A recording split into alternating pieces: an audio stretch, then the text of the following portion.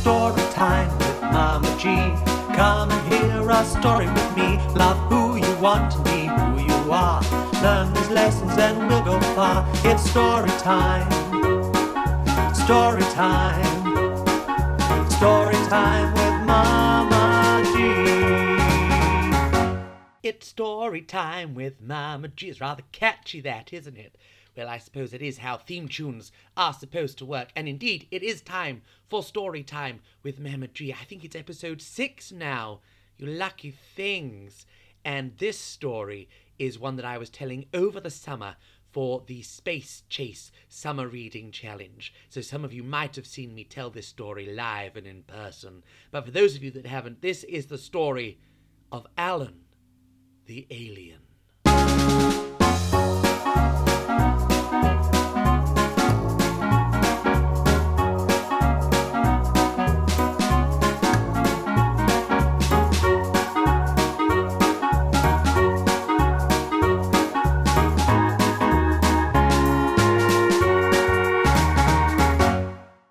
This is the story of an alien who lived in outer space, but he had one great big dream, to live amongst the human race. So much so he changed his name to something less alien canon. He went from being called Spricksprocket to being called simply Alan. Alan would look down at Earth and his heart would skip a beat. Oh, what I'd give to live along that world's long and winding streets, and to smell the flowers, and feed the birds, and go swimming in the sea. Oh, living on Earth would make me as happy as any alien could be. You see, life on Alan's planet wasn't that great. In fact, it was pretty bad. And that's why he'd started to dream those dreams of Earth that he had had. Where Earth has its seasons, sun, rain, and snow, a dusty, dry planet is all some aliens know. And where we have our culture, books, music, and sport, to be entertained all Alan had was his very simple thoughts. Eventually Alan had had enough. Oh, I have to get away. I need to visit planet Earth, and I think today's the day. He got into his spacesuit. Oh, he looked super smart. And then he got into a spaceship before he had a change of heart. He took a deep breath and closed his eyes. And before he could change his mind, he flew through space at an incredible pace and then landed in Leeds. Which was unkind. No, I'm joking. He didn't land in Leeds. He landed in a rubbish dump, which wasn't our best hello. It made it seem that, unlike his dream, Earth was full of rubbish wherever you go. Then he noticed that the rubbish dump was bobbing up and down. Strange. I've always thought that Earth was solid, at the very least the ground. A bird flew by and Alan cried, "Oi, mate, can you explain?" The seagull squawked, "You're in the sea, but the humans treat it like a drain. They throw their rubbish in with the fish and don't care what happens next. And now so many of my friends end up with plastic round their necks." The bird flew off and Alan thought, Oh, I think I've got a bit confused. This planet is so beautiful. This isn't how it should be used. I'm going to go and meet some humans to find out what's going on. I'm sure they want the world to be beautiful too, and that seagull must be wrong. The spaceship shot up into the sky and Alan flew around the world until he landed in a playground that was full of boys and girls. Some of them were in a circle, pulling funny faces and calling names at someone in the middle who didn't look the same. She had a different colour skin and was wearing different clothes. But just like all the others, Alan noticed, she has 2 eyes, 2 ears, a mouth, a nose. Alan watched the bullies, who were getting very mean. He watched until it got too much, and he had to intervene. "Stop it, please! Why do you hate her? I thought that everyone being different is what makes this planet greater." The chanting stopped. Their faces rested. "Phew! They think I'm right." Then they all turned to Alan. "Get the alien!" They screamed. Alan ran into the spaceship and immediately took flight. Alan flew around and round. What was going on? Earth wasn't at all what he thought. How could he have been so wrong? The beautiful mountains passed him by, the rivers and forests too, and all the while he wondered why, and perhaps what he could do. When after a while he looked down at the ground and saw something in distress. In fact, it was a circus bear wearing fancy dress. The bear was scrawny, thin and sad, and looked just like a clown. "That's not how bears dress," Alan thought, "and I guess it's getting him down." Alan skidded to a halt. Sound effects for free there. And asked, "Are you all right there, Mr. Bear?" "No, I'm not. I've been abandoned, and the humans just don't care. I've danced for them and balanced on balls, but now I'm all worn out. They've no need for me, you see. Now I don't make them scream and shout." "Oh dear. Well, when it comes to respecting the earth," Alan said, "I can see the humans just don't bother. And if they can't do that, then we really can't expect them to respect each other. So, Mr. Bear, why don't you and I and that girl I met today do something together to show them all there is a different way?" Mr. Bear raised his paw and swore for sure that there and then he would join the fight. So they went and found the little girl, and she knew that they were right. The three unlikely friends flew back to where it had all begun. You see, Alan had a plan, and it was quite a simple one. Piece by piece they started to take bits of plastic out the sea. And piece by piece people started to see the sea's fantastic beauty. And as they saw how gorgeous it was, they wanted to see more and more. But the three friends couldn't work fast enough. They needed help with their chore. So the bullies from the girls' school helped her form a line. And with them all working together, the plastic was out of the sea in no time. And the people from the circus came and used their circus skills.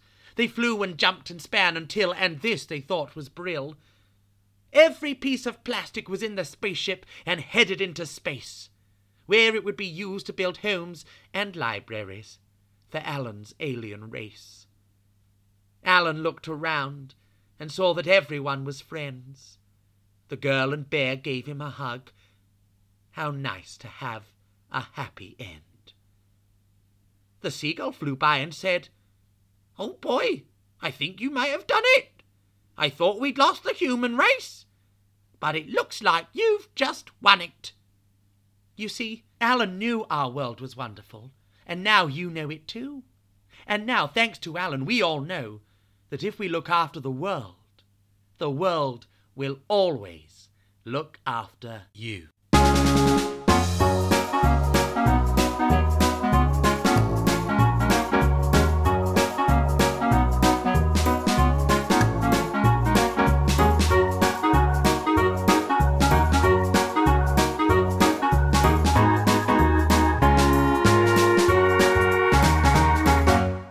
So that was the story of Alan the Alien, and like I said, I went around lots and lots and lots of libraries over the summer sharing that story, and also the story of Valentina Tereshkova, the first lady ever to go into space. And because I told that story, I have had a question in about Alan from a listener who heard me tell that story in Wales, I believe. This is a question from Monkey Cara. I do hope I said that right. And her question is, what happens to Alan next? Is he still going to be flying his space rocket or in a submarine helping clearing the ocean?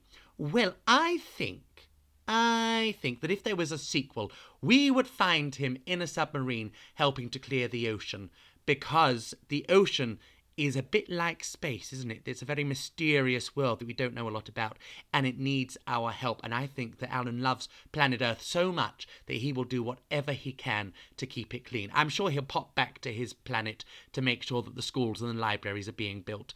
But that was a very good question. And what do you think, dear listener? What will Alan be doing in Alan the Alien Part 2, the sequel?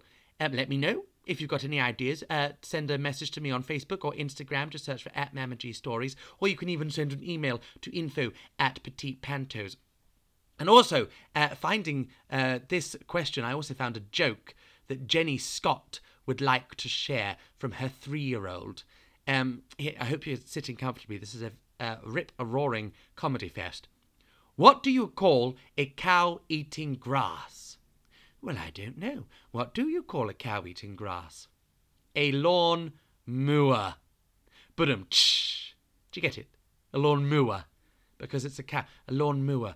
If you say lawn mower, I think you sound Scottish. It's a lawn mower. Well, there we go. Lovely.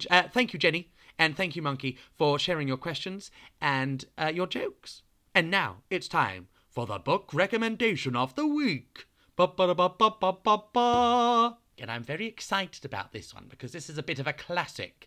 I'm sure that the mums and dads and the grown-ups listening will have read this. I'm a little bit older than the book itself, but I do remember my school having a cuddly version of this character in one of the classrooms, and now you can see lots and lots of art and design focused around this character because he's full of bright, wonderful colours.